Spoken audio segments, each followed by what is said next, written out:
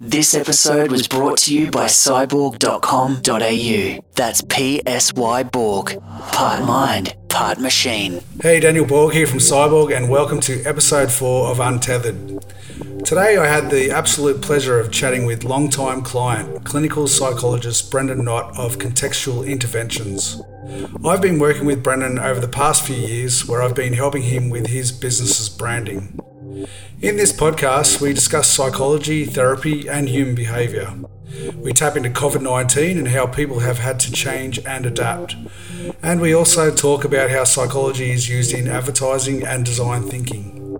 We get a little personal, where I discuss my own experiences with a psychologist and how this has really helped me navigate my own path.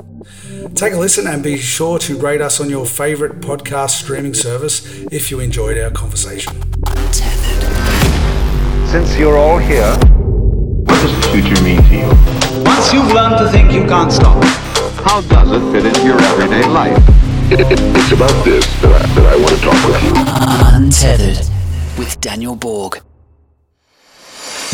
Brendan Knott. Good to see you. Yeah, good to see you, mate. I just thank you for coming on the podcast, mate. I've been really excited to be able to have you on the show, and I'd love you to talk a little bit about yourself, mate. Tell us your background. Nice. Tell my guests why I love you so much. Well, thanks for having me. It is this is not I haven't really done one of these before, so yeah, it's a bit nerve-wracking to be sitting here and doing it. But so my name is Brendan. I'm a clinical psychologist.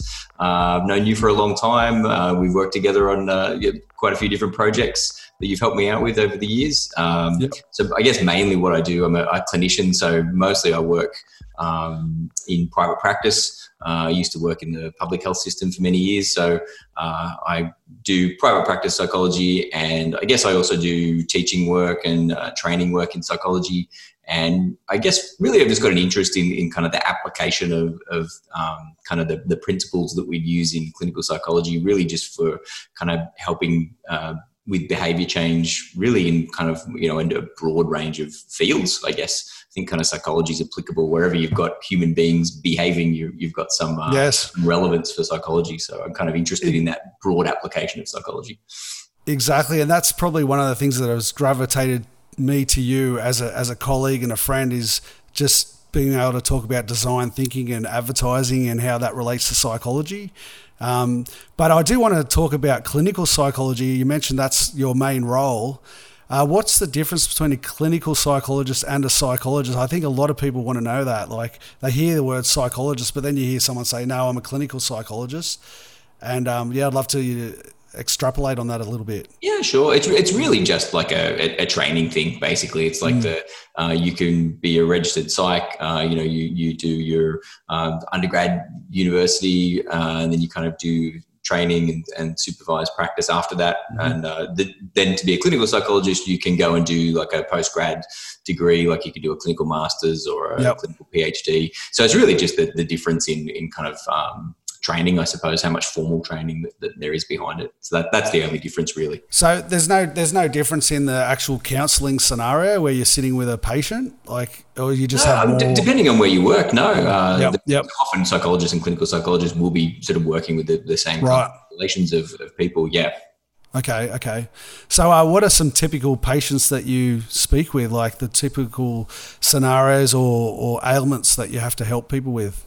Well, it's very broad, really. I guess the people that I would usually work with, mainly it's just kind of people who, at some, in some way through the course of their life, they've kind of gotten stuck. They've gotten stuck in kind of, patterns that are not working well for them, or habits that are kind of, self-defeating, or that are kind of causing them more distress.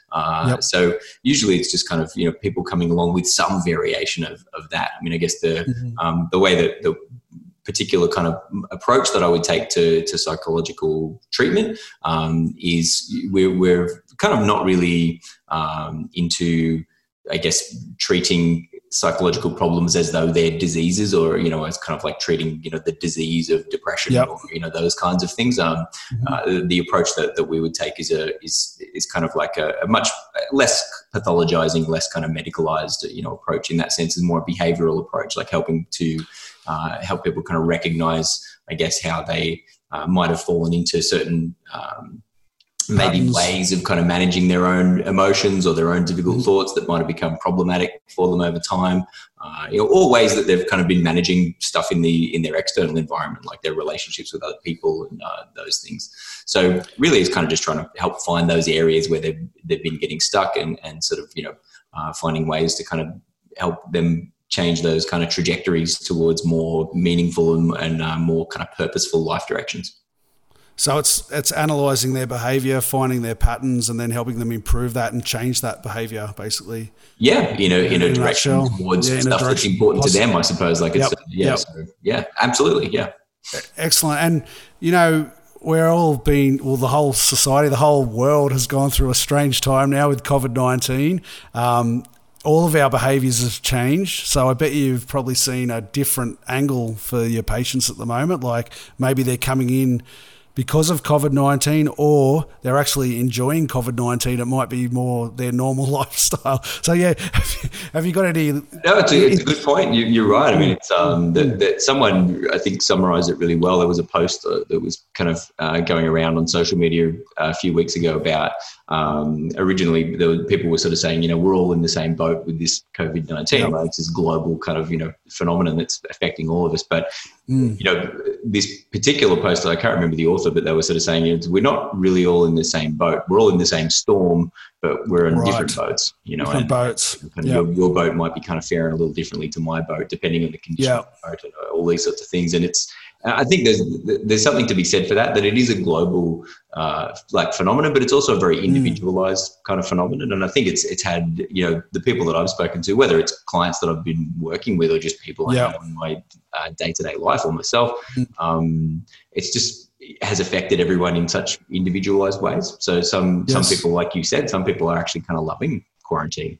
Some people are sort of thriving in quarantine, and and they've been able to kind of, maybe they've been able to be really productive, or maybe they just kind of, quite like the social isolation. A lot of introverted people that I know have been kind of talking about how much they're just kind of loving the break from the constant sort of social pressure. Like the introverted people feel normal in this time. Yeah, well, they got permission. Right? Yeah, they got permission. Yeah. So, I don't have to make up excuses anymore. That's right. Yeah. Catch up for a coffee. But on the other end of it is that, people equally are hugely distressed by the social isolation as well. And some people are really struggling under the weight of that. So I think it's depending on your circumstances, your situation. Like even, families, as an example, some families are doing really well under the conditions, spending more time together. But for some families, it's been, obviously there's kind of chaos. Ramifications. There's increases in domestic violence. There's increases in sort of substance use. So there are all these different impacts that people kind of have. Different boats, as you say, basically. Yeah, totally. Yeah. And I mean, your business is Esteemed Psychology, and we've worked together on your branding, also with your partner, and we've also worked on your website and things like that. And you've also got your own business, Contextual Interventions, where we've worked together there on some things. Talk to me a little bit about Contextual Interventions and what you guys do there. Yeah, sure. So Contextual Interventions is, so I've been practicing psychology for a long time, nearly 20 years. And then I guess probably maybe for the last 10 years, I've also done sort of lecturing work at the University of Newcastle in areas like acceptance and commitment therapy and contextual behavioural therapies. And I kind of, after I had done the teaching work for quite a while, I kind of enjoyed that part of the job, and I kind of like doing diverse ranges of things. So Contextual Interventions was sort of, the business that I set up so that I could do more training work.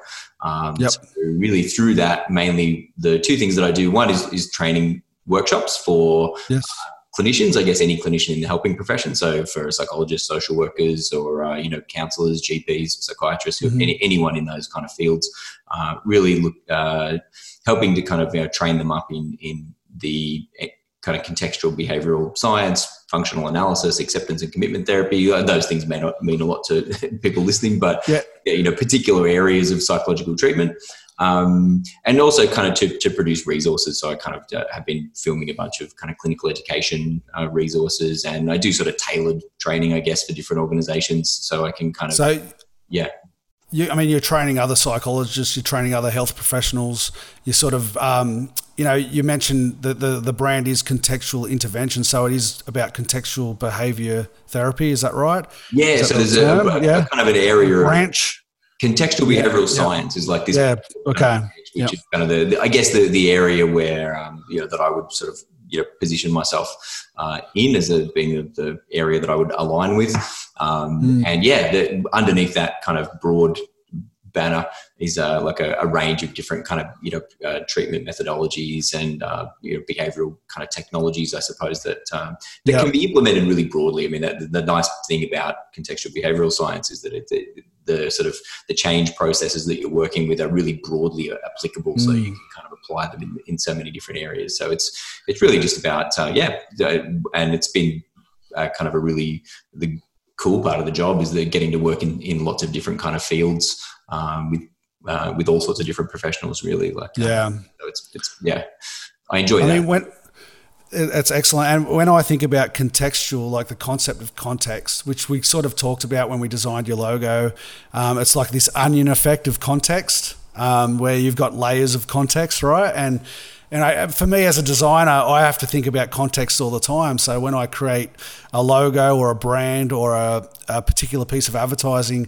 I'm speaking to a particular audience and I'm pulling them into a particular context. So, you're talking about stereotypes or cultural sort of facets that you play with because they're a particular context. I mean, how do you see context or the concept of context? I think from... Well, we sort of see in contextual behavioral science, you would sort of look at everything as being just like an event in context or an act in context. Like even like you and I doing this podcast, right? Like, I mean, you're like you doing this today, like you have some kind of, there's a history behind that. Like there's a purpose behind what you're kind of doing, and why you're doing this particular thing today. This is not just something that's, kind of magically manifested. There's a whole history around it. And same with me doing it on this end as well. So like really, all behavior occurs in context and in a situational context and with a big historical context around it. So really from that perspective, you can't really understand any behavior unless you can sort of see the context that's kind of around it.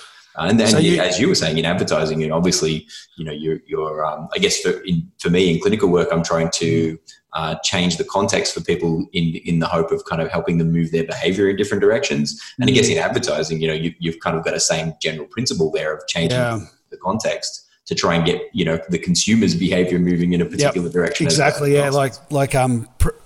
It is like you're actually changing people's context. Yeah. And what you just mentioned about unpacking the contents for a client's point of view, you're basically peeling back the layers of their circumstance and finding out why they got to where they are in the particular scenario. Is that what you mean by unpacking the context? Yeah, definitely. Learning the story, learning about their journey to get to where they are.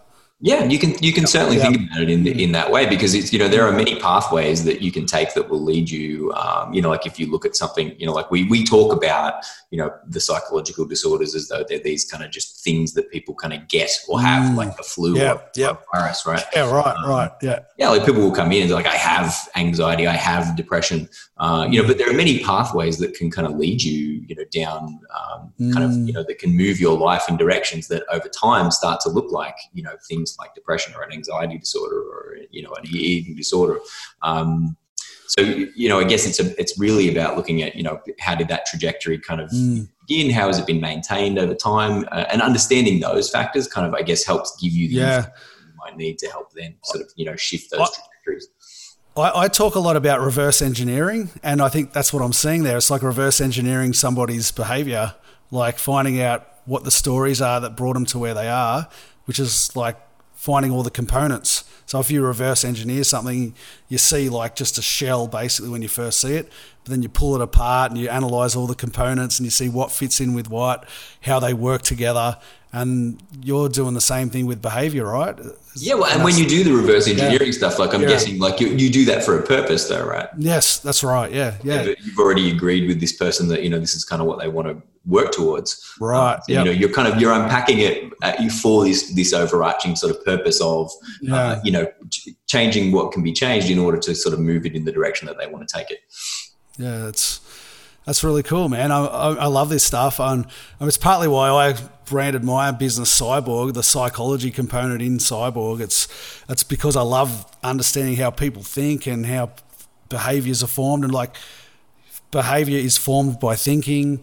And as a designer, to sort of understand that, to then create designs that maybe change thinking and then change behavior. So it really, like psychology is a love of mine. So that's why I'm so excited to have you on this podcast and chat more about this. I mean, on that, like, COVID has brought up some differences in advertising of late. Like the thing I noticed with advertising is it was about 2 or 3 weeks later after the COVID sort of emergency hit that we started to see brands change their advertising to sort of align with the culture of COVID-19. We've sort of seen some different ads. Like I was saying before, that there's this Nissan ad that just really focuses on the interior of driving rather than the external of driving, which kind of like talks to us being trapped in our houses and things like that. And, if you're going to have a car, you want to have a beautiful interior. Have you noticed anything in this period of strange advertising that maybe speaks more to the psychology of advertising, I guess? And I'm not the expert on advertising here, that's for sure. But I mean, I do think it's really interesting. Like, what you said about the Nissan ad reminded me of I did see an online, I can't remember the car brand that it was, but it was kind of it was an online ad that I saw, which had like the tagline was something, it was like a, car going out, family having some adventure, out in the wilderness. And it was kind of, the tagline was something like, yes, you should, here's why you should get the car. Cause while we're home now, like it won't be forever. The tagline. So they were sort of like playing on, I guess, that future of like, it's coming, we're getting back to, we're getting back to normal. Yeah. Normal. So like don't stop thinking about, it's like, don't stop thinking about buying me. Let's wait a little bit. I will be relevant. It's just in a little bit. That's right. I will be relevant. Yeah, it's that's what I've been really fascinated by this period, because it's kind of like a hack on culture. Like all of a sudden, our standard way of life has just been thrown in the air, and we've all been scrambling to work it out. And you sort of get to peel behind the curtain a little bit about. Well, how does that work? Because like, so you as an advertiser, you in that world of because like I know a lot of, like I know I have seen some of the stuff that you've done, some of the kind of sort of more pro-social stuff, like made COVID sort of safety posters and things for business. Those things online, and I've definitely noticed that a lot of even some big name companies have done a lot of things that have been very kind of pro-social.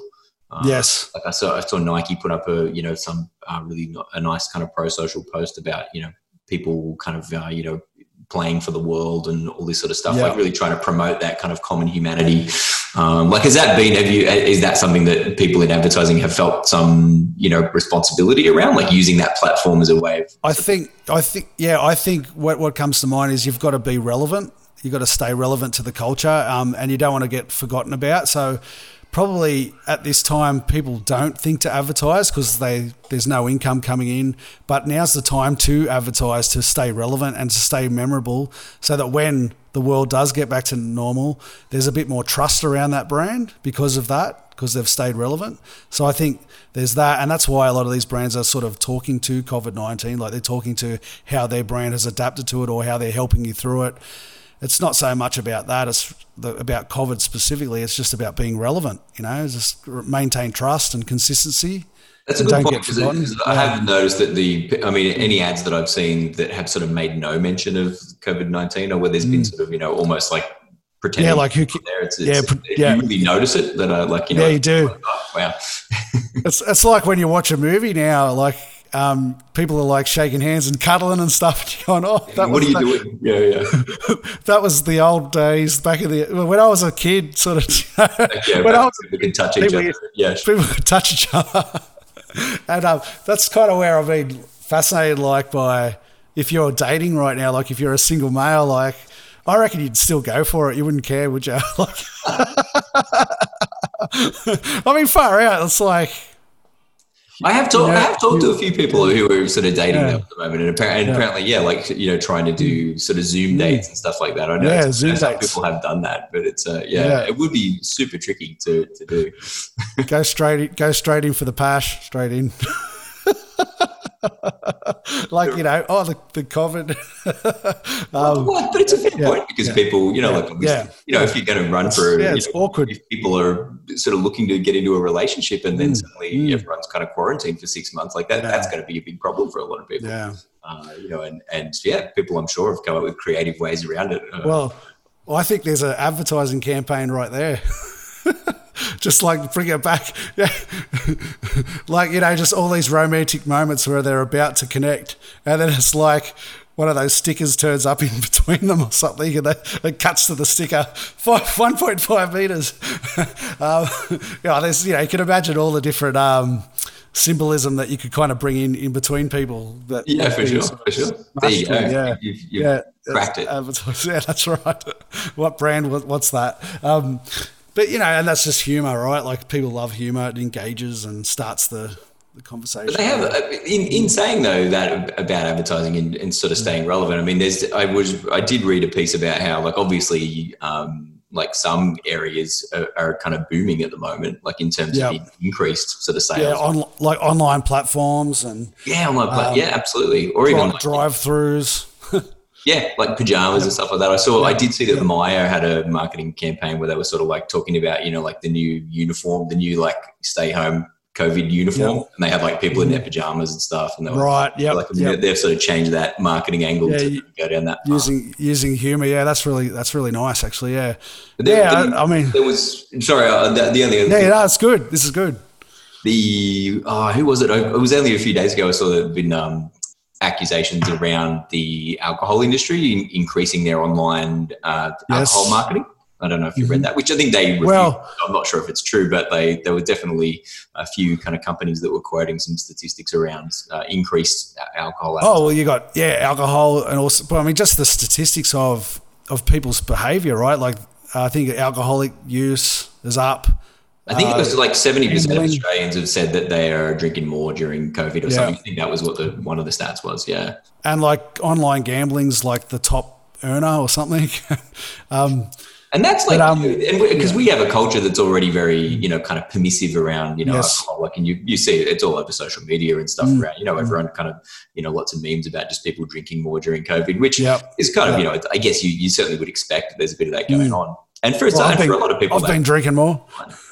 But there will be some people that, so have I. Yeah. Oh, I've been drinking more for sure. Like I love me gin and tonics of a night for sure, and red wine. I thought you were looking sort of shaggy this morning, like that's right. Yeah.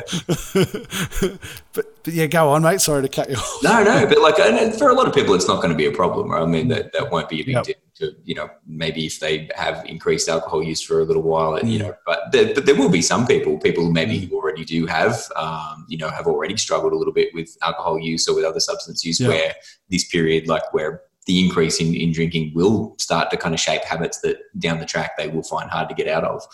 So I think we will see like a ramification of this kind of quarantine periods, even after it's kind of finished. I think people, at this point will be getting into habits and routines that at some point potentially are going to become a problem. Right. And that might be just that one example of how it might happen. But I mean, right now it's May 22 and we are starting to see restrictions lift. So we're getting a little bit more back to normal, which I'm actually enjoying. Like you get so sick of staying at home. I mean, going to Coles or Woolies is my outing basically. And you work at home anyway, don't you? Like, that's right. Home office that's right. Yeah, definitely. I've been working from home for 14 years and like I've been fine through this period, but just I think even from working home, me going out is like my escape, like. Well, that's what I'm thinking. Like you already, you already kind of live at home and work at home. And now, like with all the restrictions, yeah, you can't really do anything, but it's starting to ease up. I mean, we go to the beach a lot and all that sort of thing, but just being social, I love to be so, and that's why this podcast has been. I mean, a reason I started doing it was to be social with my clients a bit more, which because you lost that fact. So, I mean, this post podcast is purely because of COVID, really. But we talk a lot about context with advertising. We talk about context in psychology, and that's what you do with contextual interventions. I find it fascinating how you really do help people with depression and anxiety. Like I've been there actually. I used a psychologist when I was in my early 20s, so I guess where I've got a lot of respect for psychology because it really turned my life around, and I actually changed my whole course of life. I went from engineering to design and found a lot of success in that new world because I just got a lot of advice from the therapy sessions that I had that actually helped me change my behavior, right? And that's what you're doing. So you're helping people with that, and I've got a huge amount of respect for psychologists because of my personal process that I've had with it. Do you love those success stories when clients come back to you? Or tell me a little bit about that. Well, I'm glad you had a positive experience with a psychologist, and it sounds like you. Yeah, I mean the changes that you made. Obviously, you've thrived in the design world, and you've really kind of found an area that you seem very at ease with, and very kind of happy with, which is great to see.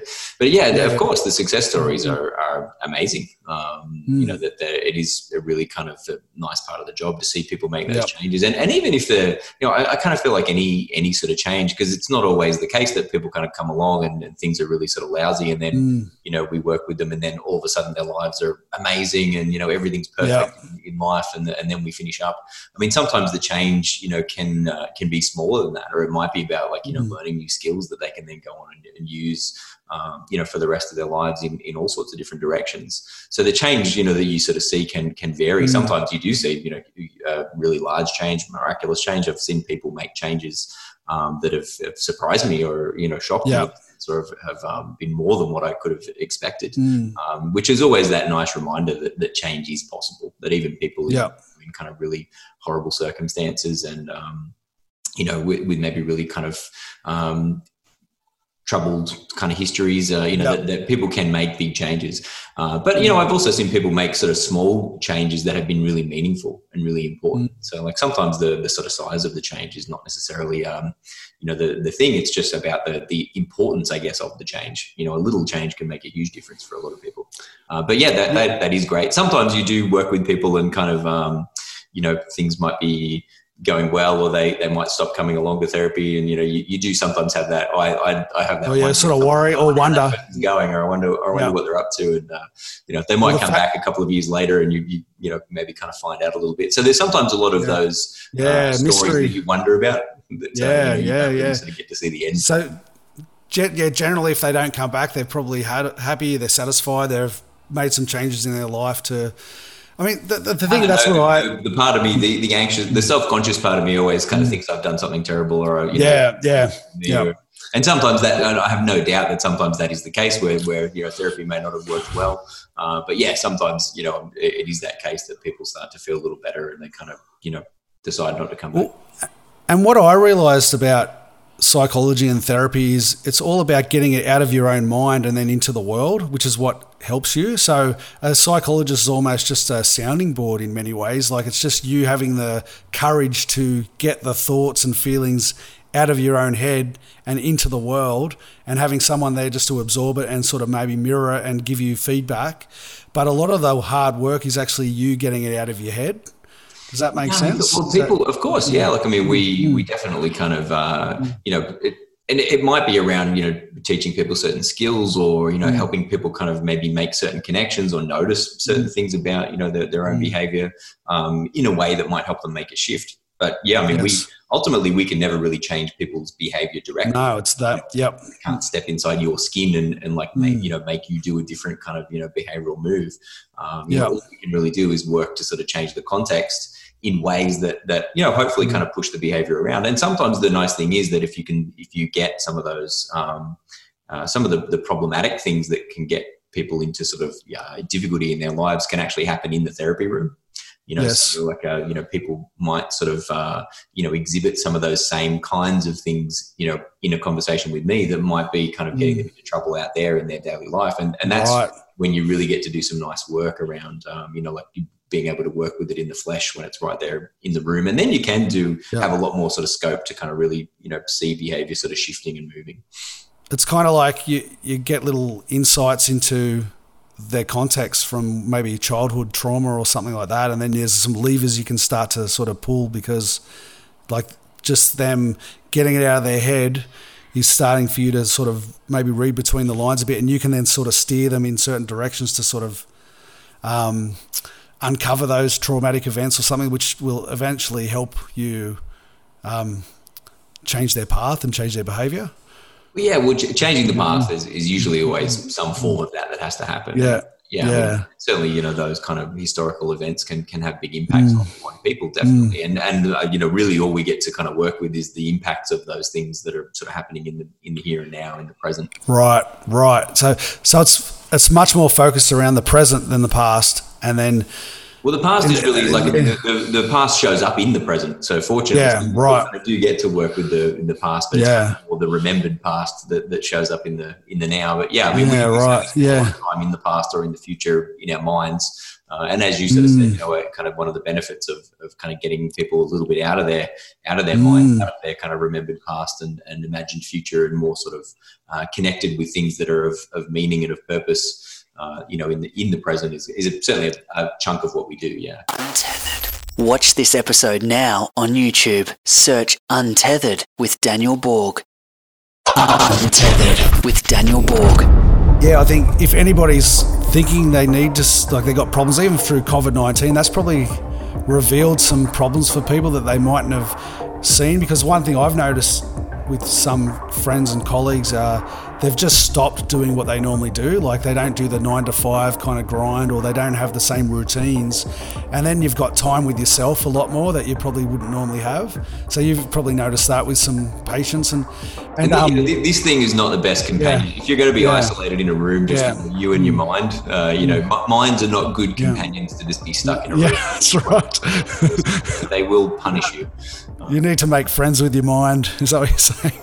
Well, you need to cultivate a certain relationship with your mind. But it is hard because people, as you say, a lot of those avenues have sort of shut down. All of those things that we would normally do that help us, that help us have a sense of purpose and meaning. A lot of those activities have sort of shut down, or our access to them has been kind of restricted, and even that will have a big impact on people. Even the things that you do in your daily life to kind of, whether it be your exercise, routines, or whether it be like going to work, which gives you purpose, or whether it be connecting with other people to form sort of social, networks with people. Like once you sort of remove all of that stuff, because those are often like big coping strategies for people. Mate, it's funny you say purpose. That's a really key word, because purpose kind of associates with your ego, or like who you think you are, and you take your purpose away, you kind of lose who you think you are. Like if your job is to be working 9 to 5 in a certain role, and then your purpose is taken away, your sense of self-esteem about who you think you are can dissipate. And then other issues creep in, right? So it does. You're right. I mean, sense of self and, people's identity, like if your formed a big part of your identity, and suddenly that's taken away, that's a big trouble for people. Or even if going to the gym and training and doing those sorts of things is a big part of your identity, and that's suddenly taken away. Or sense of status too, your sense of status. Yep. Or if being social is a big part of your identity and that gets taken away. So people are struggling even on those kinds of levels for sure. Yeah. When I was talking to Glenn Azar, another client, previous podcast to this, and we did Kokoda track together. And that's the biggest thing that I got out of Kokoda was you get on the Kokoda track and your sense of status and ego dissipates after about 3 days. Like, because you're just grueling on the mountain and you're with all these other people who think they're like bankers, high profile people, and they think they're the shit basically, but then it dissipates, it all disappears, and you're just really with raw personalities, like who people think they are doesn't exist anymore. And I learned a lot about myself, like who I thought I was, and just sort of stripped it back, and that's kind of been a big thing that's helped me going forward. But sure, well, it's good. It's cool when you do things in life that let you sort of see, because we all sort of tell ourselves stories about ourselves. Like who I am, and I'm this kind of person, I'm that kind of person, and we all do it. We all kind of, our minds are sort of built in some ways to do this, and we also tell stories to ourselves about who other people are and how they are. But when you can kind of, the problem with the stories we tell ourselves about ourselves is that they can become kind of very restrictive. Like we end up by those stories. We end up just doing things that fit within those stories and not doing things that sort of sit outside of them. So when you do something like Kokoda there, where you did start to notice like those stories sort of weakened a little bit. Like I'm kind of more like that one story. That's right, and it shatters your beliefs. And another thing is it increases your beliefs. I find we act on our beliefs, like who we think we are and what we think we can do. But when you get rid of those beliefs and maybe add brand new beliefs that may be a bit bigger, like I believe I can be a podcaster, for example, and here I am just doing my fourth one, you just do it and it becomes reality. So the beliefs kind of restrict us, like if we've got the wrong beliefs or limiting beliefs, we sort of stay in our same bubble, don't we? And really any belief. I mean, really whether it's kind of, whether it's sort of good or bad, I mean, they can all become restrictive. If you like even a good, like if you have a story about yourself, which is like I'm a kind person, say, like, or I'm a helpful person, right? Like, I mean, even that, which sounds like it's not a problem at all, but if it becomes restrictive, if you become kind of locked in that so that you can only do like, kind person things or helpful person things, that can become really problematic because it might mean that you're less able to do things like, say, look after yourself well, or, like listen to your own sort of needs or act on your own needs, or set limits and boundaries with people, or, so, I mean, even those stories that are kind of sound really positive can become a problem because of the restrictiveness. So I think you're right. Like when you're talking about the expanding, like I'm kind of more than this, and as you sort of start doing more things, you sort of see that, I don't just exist within this one story. I can step out of it. You can create your own story. Yeah, create your own path. Create a story. Like, you can build tons of different stories around there. Yeah. No, I think, and that's kind of positive psychology, isn't it? That's a term around that, isn't it? Where psychologists help you become better than what you are or who you are, rather than sure problems. Absolutely. I don't know. I'm just riffing. No, it's a good point you raised, definitely, because yes, you are right. I mean, for many years, psychology and psychiatry have really been very kind of pathology focused, like in terms of, what we need to do is we need to get rid of people's pathology. We need to get rid of their anxiety. We need to get rid of their depression, get rid of their anger, get rid of their suicidal thoughts, all that sort of stuff. But in doing that, there was much less focus on, like how do we help people actually kind of build meaning, purpose? How do we help them thrive? How do we help them flourish in their lives? Yeah. And so there has been a big shift, especially in the last kind of 20 years or so in psychology, where we've recognized that, getting rid of pathology is an independent thing, a separate thing from like, building the skills of living a meaningful and kind of purposeful life. And that, even if you do find ways of getting rid of your, say, anxiety, that doesn't automatically just translate into, you then living a meaningful life. It just means getting your anxiety down. That's right. Yeah, that's right. It's not inspirational, or it's not a positive mindset, which is positive psychology, obviously. But so self-awareness is a big issue there, right? Like understanding how you think, like seeing yourself from a bigger point of view, like looking back at yourself and detecting the way you think, detecting certain patterns of thinking, and then when you're aware of that by being self-aware, you can take action to change that thinking, I suppose. So as a psychologist, you're probably helping people become more self-aware. Is that right? Certainly be a part of the goal. Yeah, definitely. I mean, awareness, is like one of those kind of foundational skills, I guess. Yeah. You can't sort of notice, what you're doing, or if you can't notice what you're thinking and feeling, or how that might influence what you do, if you can't sort of notice and recognize those patterns, and if you're not able to ask yourself questions like, is what I'm doing working to help, get where I want to go?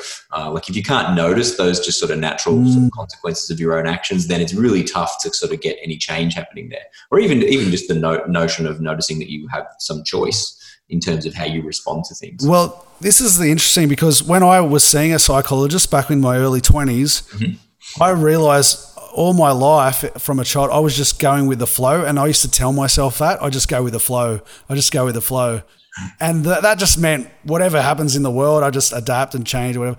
But I didn't really have any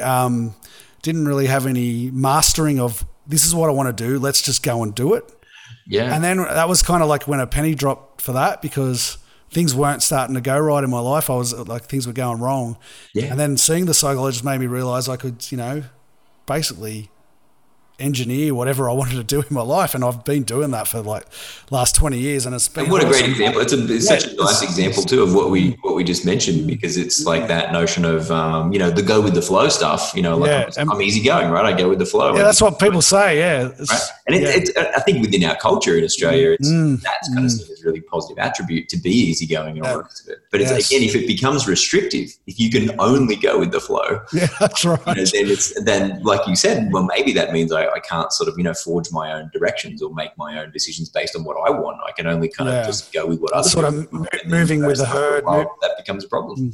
Yeah, you're moving with the pack, and if the pack falls off a mountain, you bloody fall off a mountain with the pack, basically. And it might not be where you want to move. Like, you might have your own kind of goals and aspirations or values that you want to work towards. And if that's not consistent with the pack, but you're a go with the flow guy, then, you're going to feel some conflict around that. Yeah, definitely.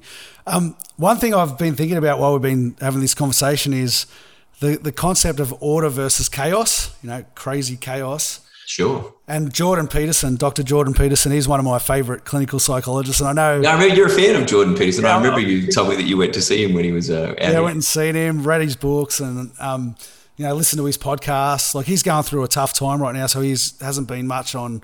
hasn't been doing much podcasts and that. He's just all pre-recorded stuff. But that's one thing I got out about Jordan Peterson is the concept of order versus chaos. So we live our lives in either order or chaos. And when we're in chaos, we crave order. And when we're in order, we start to crave chaos. So if your life is going really perfectly for a certain while, you might find you'll actually disrupt it on purposely or subconsciously to get a little bit of chaos so that you learn something new and then you grow.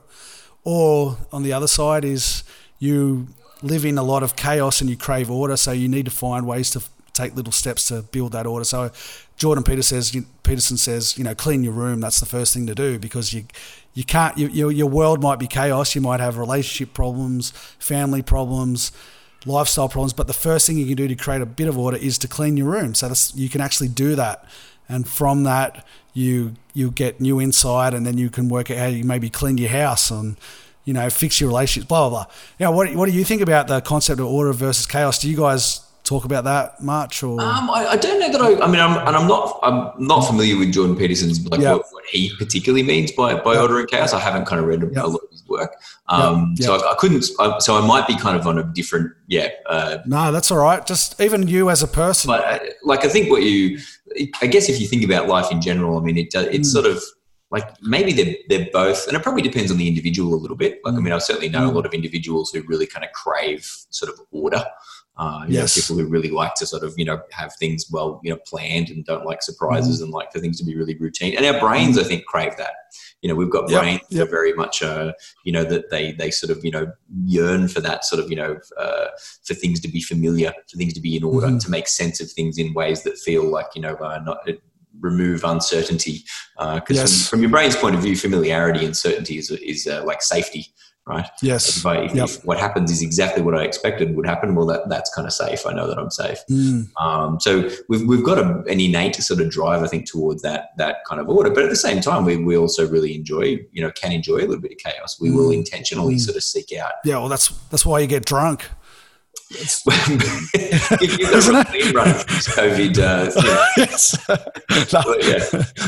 that was way too fast of a line. That's why you get drunk. I think the increase in online advertising there is starting to pay off.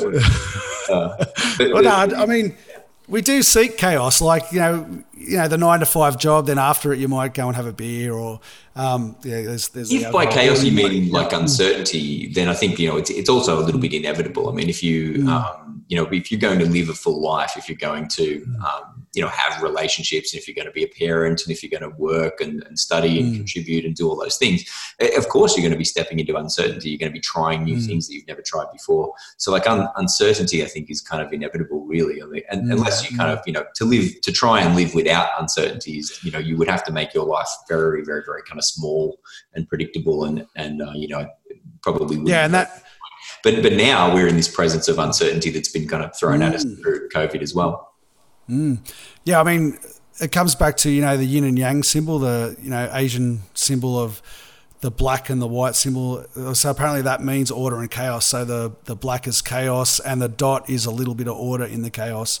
And that balances with all order with a little bit of chaos. And you're trying to strike a balance. So, and so, I mean, his philosophies go back to, some sort of more ancient philosophies like yin and yang and things like that. Cool. And even the Bible, like, you look at the Bible and things like that, there's certain stories there where it's all about order and then something happens and creates chaos. And everything just fluctuates between order and chaos. And I find that really fascinating because it actually works in design as well. It's a certain pattern. So when you create design work, you either use order or patterns of order or patterns of chaos to get certain amounts of attention or create a certain type of perception, if that makes sense. So it's kind of functional, you mean? Like there might be times where you use order in a particularly functional because you want to convey a certain message or you want to...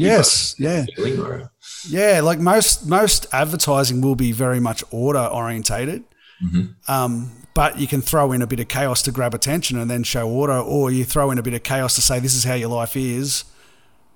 Here's some order, like here's the product or here's the service to give you more order. Like so you show chaos, add order, or the opposite, show order, add chaos. So like, it mirrors life, right? It's culture and life, but even at an aesthetic point of view, you can do that. So the color on a page, the scrambling of something on a page versus a very ordered layout.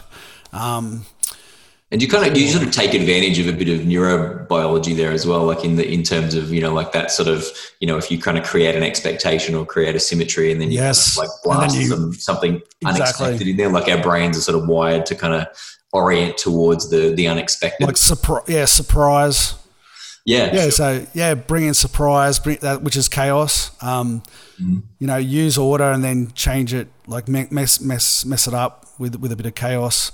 Definitely, it's kind of patterns, I think, and you've got a rigid pattern of order, and then just something changed, and then and given that what you obviously want, a big chunk of what you want to do in advertising is obviously grab attention. So you certainly want to take advantage of any of the the machinery that we've kind of got inside of us to sort of that's going to orient towards what you want them to move towards. Yeah.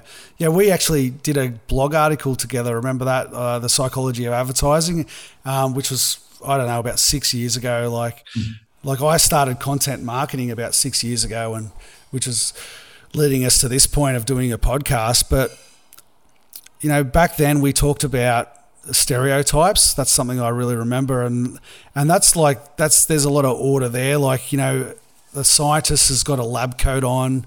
The doctor wears a lab coat, like a white sort of coat. So if they're on an advertisement, you get the sense of expertise because that's an actor. That could be anyone wearing the lab coat. True.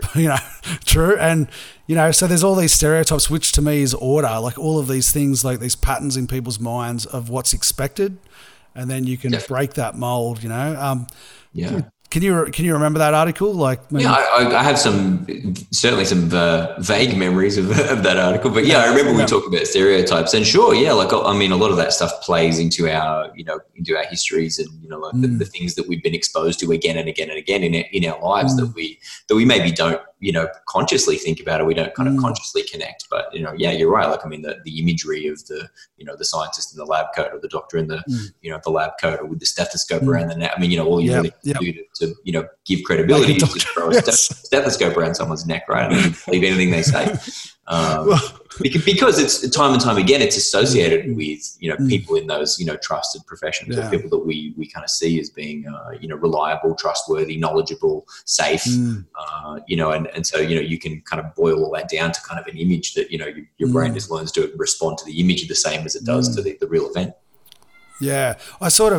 I did another blog article about authenticity versus the current model of advertising, and I've seen that as that model's kind of being broken down now. Like, I don't know if you would trust a doctor or a person if they just had a stethoscope around them anymore. Like, I think those sort of molds, like back before the internet, we sort of relied on those stereotypes to communicate to mass audiences. Sure. But because we've got the internet now, things can be revealed. Like, you can basically just research anything and understand topics. So you can't rely on those stereotypes as much anymore, but you have to rely on the authentic caricature of somebody, like seeing what they actually put out there. And that's why I see content marketing as being more powerful, because it's just people showing what they do and talking about what they do. And you can basically just see it for real, like by researching the company or business. Like transparency. And just it's transparency. And people are probably a lot more savvy these days in terms of, and even maybe a lot more skeptical of media than, a few decades and now, when you have all sort of alternative media and lots of different places you can get information from. Sometimes people are just kind of immediately skeptical of anything that comes through any mainstream media, just because it is coming through mainstream media. Yeah, and that's the rise of podcasts and rise of YouTube and things like that. Like, for sure. There's just so many different outlets now to get information out there. It's fascinating. Like, the world has changed a lot, and it's changed again over COVID, and it's going to change again when we get out of it or whatever happens, and the economy's shifting. Yeah. And actually, one thing I did want to mention is you guys have been doing telehealth right now as a psychologist. Is that right? Yes, that's right. What percentage would you say has been telehealth through COVID? A pretty high percentage. So I would say maybe it started to change a little bit just kind of now, just where we are with restrictions easing. We've had a few people come in face to face. But I would say 90%. Would have been, either telehealth or phone appointments or like this, over an online platform. It has mostly been that. Unless, the exceptions have really just been either where it's not been kind of practical for people to do that, or the technology wasn't available, or the environment they were in wasn't sort of suitable for it. And I think most psychologists across the ones that I know have been had the majority of their work on telehealth. Yeah, and have you found it's the quality of the therapy session has changed much, or is it like, is it better to be one-on-one in physical space, or what's your experience there? Because you've been doing it for a few weeks now. That's true, and it has been a learning experience definitely for me. I think I certainly prefer face-to-face. Like being in a room with someone, and it seems to be much easier to kind of just pick up on subtle cues, or some of the small things that we might kind of want to notice. Like if I'm talking to someone, I might, you might sort of notice if their eyes are tearing up a little bit, or if there's kind of like they're even like like for you, I'm talking to you now, but I can't see like your hands. I can't really read your body language that well. Maybe you're I thought there was going to be a but there was you just can't see like little things. Yeah, that's right. Yeah, that might cue you to stuff with people. So I think that's more difficult. But I have been surprised though. I was quite worried about the sort of quality of the sessions, but it has been better than I thought, but still challenging, I think. So once you get over that original awkwardness of it, it just sort of fits into a more natural pattern of having a good conversation with someone. And yeah, definitely. It's a bit more formalized too. Like I find that when someone comes to the office, that you sort of meet them in the waiting room. There's a bit of a little maybe you have that bit of small talk before a session. That to kind of ease into it. Whereas when the video session comes on, it's kind of like bang, right? Okay, here we go. It's down to business. Yeah, that takes us back to COVID, because that's what I've loved about COVID is when I was saying before, it's sort of hacked our way of life and our culture. We get to see the little things in life that we took for granted for so long we didn't even notice that were there, and how that affects our life. So, for example, the waiting room scenario, that's just been dissipated right now. So, and now you can sort of compare and contrast who would have thought we'd have this opportunity to compare and contrast our normal way of life? Like, it's just come out of the blue, and it's been fascinating to like pick up on all the little nuances that actually make our life a little bit more meaningful, or a little bit more nuanced, or a little bit more enjoyable. That banter in the corridor is enjoyable. Yeah, for sure. Yeah.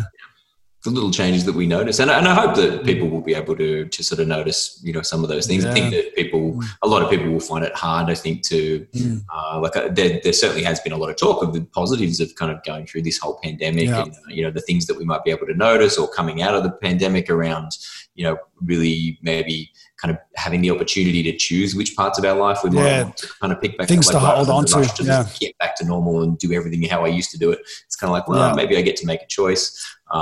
So I guess that some people will be kind of able to connect with those sort of positives maybe and those kind of areas of growth. But, and at the same time, the different boats thing, I think a lot of people will struggle to do that, because maybe the anxiety or the distress has kind of been, kind of too capturing of their sort of attention, and might make it less likely that they can connect with some of those other positives at this stage. So I think everyone's kind of on just different sort of, areas with it. And that may be one big thing that really stands out about this whole pandemic, is that, because everyone is in such a different place with it, that there's definitely some of that sense that, people are on different pages and maybe feeling a little frustrated with each other, or like even now, just as some of the restrictions are easing, like you definitely get the sense that there's a certain percentage of people that are kind of, very keen to get out, and there's a lot of urgency around, let's get back out, let's get back to normal. And then you've got another kind of camp of people who are still really, quite anxious or quite cautious or quite wary of, the risks of kind of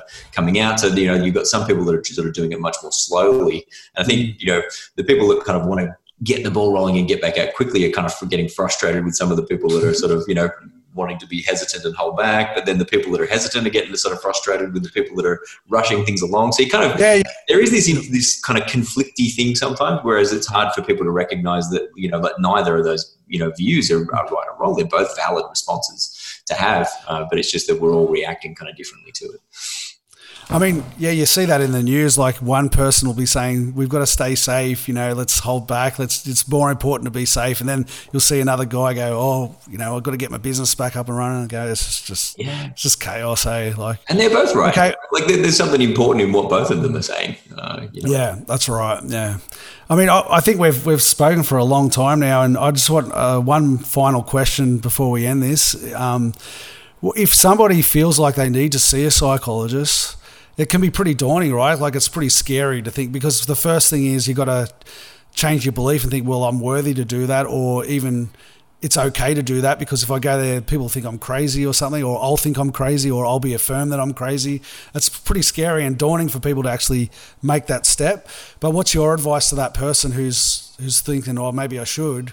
Yeah. It's true. It's, I think, sadly, it's still not an immediately easy thing for people to do, to sort of contact a psychologist or to get a referral from their GP to see a psychologist, because there is that sort of fear of stigma around, or people thinking, well, like, you've got to be crazy to go and see a psychologist or something like that. And I mean, really, and again, I mean, I think a lot of psychology now really, from our perspective, certainly, like as I've sort of said today, I mean, it's not that we even really look at psychological problems as kind of things that happen to kind of crazy people or anything like that. It's more just that we recognize as part of the human condition that we all kind of wind up getting stuck in one part of our lives or another at some stage. So really, it is a shame that there is still some stigma around that, but yeah, I mean, I would definitely encourage people to kind of come along. I think some of the hard things can be that people will often wait, sometimes even wait a few years to come along and see a psychologist, and particularly men, I would say, like, will often kind of wait for a really long time before coming along. I would say, at least half of the males that I would work with when they come along and I ask them about what has brought them along, very, very often the first thing that they say is, if I'm being honest with you, I probably should have come along, 5 years ago.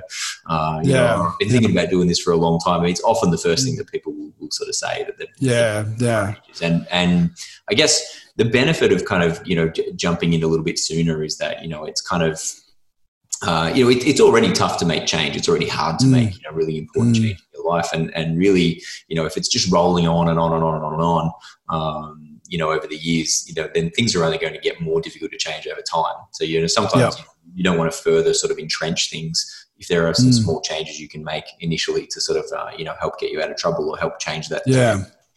So, I certainly would encourage people. I think that, understandably, there's a bit of anxiety or nervousness that comes with talking to a psychologist. I thought most people tend to find that, I guess in an initial session that I would have with someone, once you're talking for 10 minutes and they can just sort of see that, okay, you're just sitting in another human being having a conversation. Well, look, I've been speaking to a psychologist for the last 2 hours or whatever, so that's right. It's not that bad. It is very much, it's cathartic. Yeah. And it's geared towards, the other thing people need to recognize is that it's kind of, it's really about what they would like to do. So really the stuff that we're interested in is looking at, not only where they've gotten kind of stuck, but really what are the things in their lives that they would like to work towards. So we make therapy about, a person's, I guess, their personal values or their personal kind of goals that they would like to achieve. So it's really all about, trying to move life in the directions that they want it to go. And certainly a lot of psychology, especially the contextual behavioral psychology looks at things that way, not in the way of yes, we want to pathologize you and kind of it's more about behavior. And look, even the last 10 years you've seen a big shift in our culture and society of making mental health more aware. People are they've sort of trying to take away the stigma of mental health and show it's okay to talk to people and all that sort of thing. So that's good. And the government's recently announced a $42 billion project or something for mental health because of what's happened with COVID. So, now is the time if you've had a rough trot through this COVID-19 and you seek help, now's the time to sort of seek a psychologist or a mental health professional or even a counsellor or ring Lifeline or something that could help you get out of your pattern if you find that your pattern is, disruptive to who you want to become, So, absolutely, yeah. And even talking to a supportive person in your life or even just kind of acknowledging that, look, I kind of feel like I'm struggling in this area. Yeah. It's amazing how we all kind of walk around, on the whole, kind of trying to pretend like we're not struggling or that we've got nothing wrong with us. And, realistically, we all experience anxiety and we all feel sadness and we all feel kind of, lost at times and struggling at times. And everyone in this sort of COVID crisis, has been struggling with some aspect of this change. And will struggle with some aspect of this change. So you're certainly not alone in that kind of suffering. It's, sadly, I think that, in our culture, we're very much cultured to not talk about our pain and to not kind of acknowledge that, struggle is kind of a normal part of life. Because of that, I think, we often feel a lot of anxiety around even kind of mentioning anything like that. But yeah. Well, I mean, hopefully we've helped change some people's minds to help them change the idea of stigma to pick up the phone or whatever. But I've really loved chatting with you, Brendan. It's fantastic, and hopefully I'll get you on again, mate, because I just love talking about psychology, and it could be a bit of a theme. It's I've really enjoyed it, and anybody. I'll put some, on the show notes of the podcast, I'll put links to your website and things like that, but anything, you're doing some online courses now with contextual interventions. I know they're targeted towards psychologists and things like that, but... Yeah, they're mainly targeted towards psychologists. Yeah, I'm doing some workshops, a little bit later this year, so yes, hopefully I'll have some stuff up around that for people in the helping professions, on the website or Facebook page, Yeah, well, I'll put links to all that on our website and wherever this podcast goes. And again, I really appreciate it, mate. And we'll talk again on the other side. Thanks, Daniel. Appreciate you having me on. Good to talk to you. Cheers, mate. See you, mate. Bye-bye. Bye. Untethered with Daniel Borg. So there you go. As you can tell, I really love chatting with Brendan. Order, chaos, change, all issues that we're all struggling with right now. When something is taken away from us and we are not in control, how our behaviours are disrupted and the new insight that brings. And as you can probably tell, I love speaking about psychology in relation to design thinking and how unpacking behaviour can give us a real insight into how we operate as a culture. We can see this in how smart advertisers have adopted to COVID-19. But more importantly, let's be honest, we chatted about how psychology is used as a tool to help people get out of their own way and really make some meaningful changes in their own lives. Anyway, thank you for listening, and I look forward to bringing you another episode of Untethered with Cyborg. Untethered with Daniel Borg. If you got value out of this conversation, be sure to subscribe, share, and rate us on your favourite podcast app.